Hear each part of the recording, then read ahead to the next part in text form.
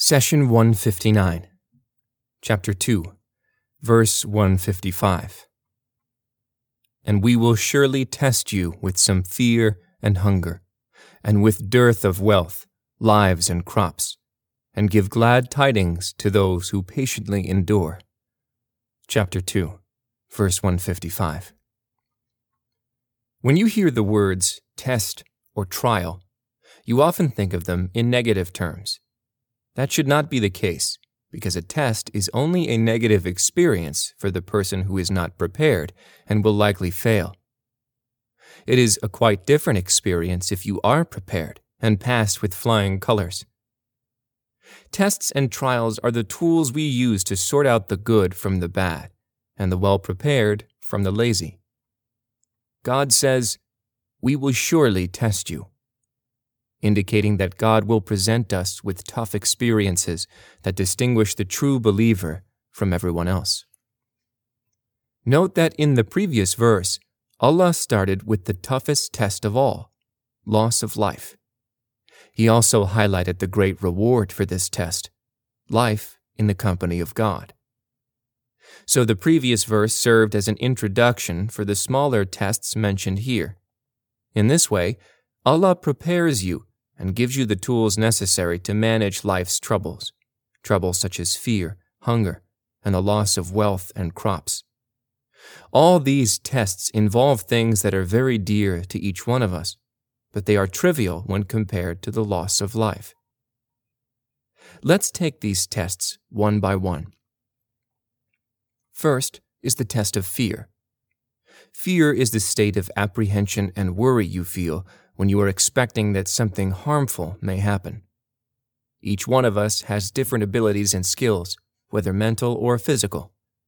When fear strikes, you suffer from lack of harmony between these abilities, and the result is unnecessary fragility that robs you from the tools that you need to face harm.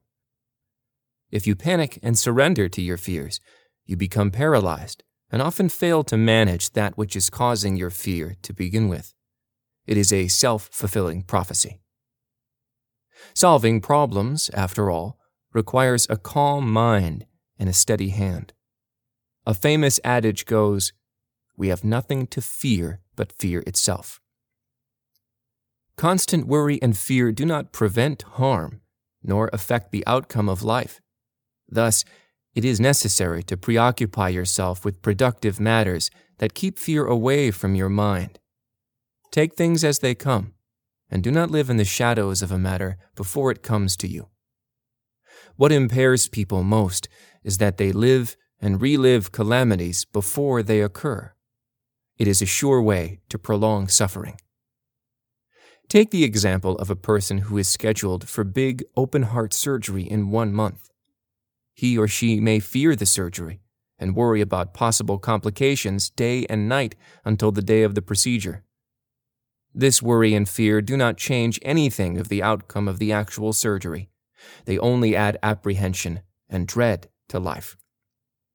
Keep in mind that the moment God afflicts you with a calamity, He sends mercy along with it.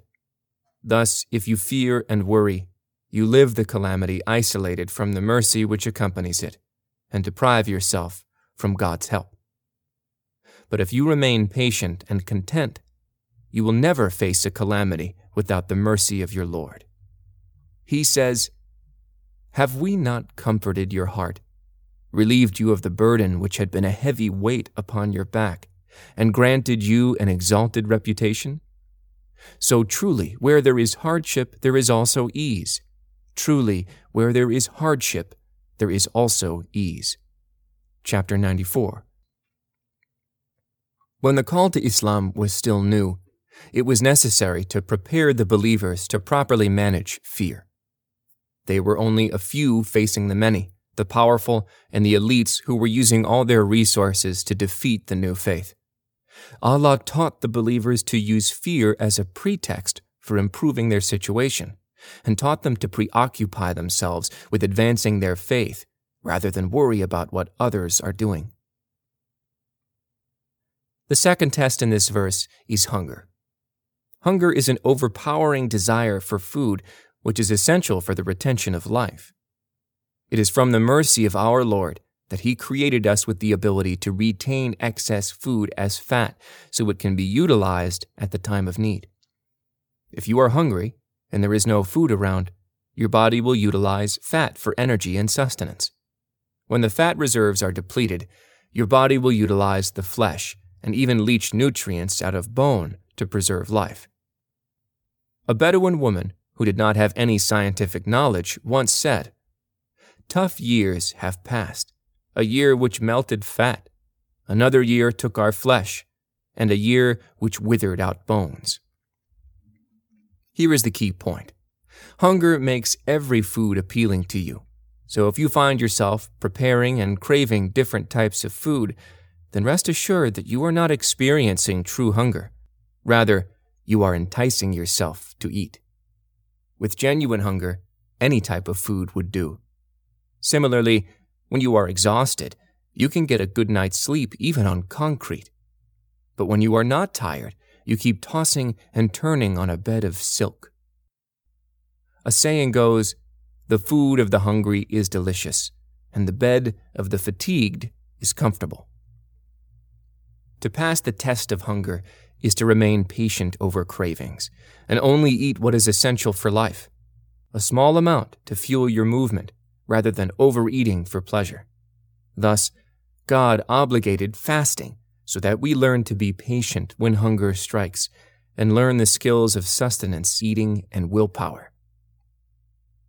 Allah wants you to be prepared to confront fear, and to use it to your advantage. He also wants you to face hunger with experience. Societies that are overindulgent suffer most when faced with economic hardships and austerity. So if you live a luxurious life, take some time to prepare yourself in case hard times are in your future. Ibrahim bin Adham, a mystic, once said, "When I want something that is expensive, I let it go for my desire. Then it becomes cheaper than ever." In other words, once you train yourself to be above your desires and above your need for instant gratification, you become powerful and independent over all materialistic things.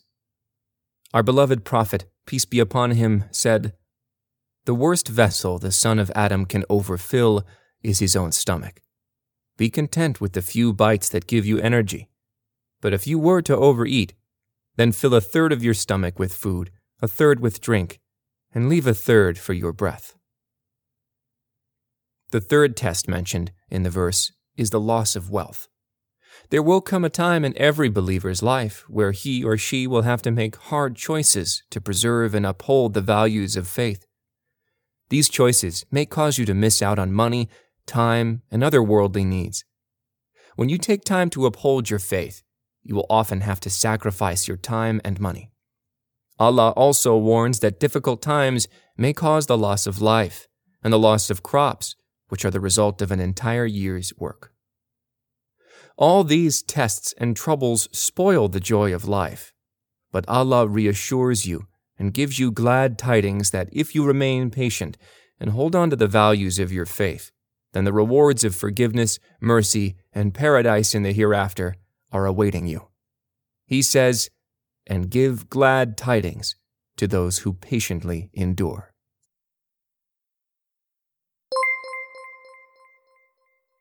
The Prophet, peace be upon him, said, "Convey my teachings to the people, even if it is only a single verse." Please take a moment to subscribe and to share with your family and friends. Visit us at www.qurangarden.com.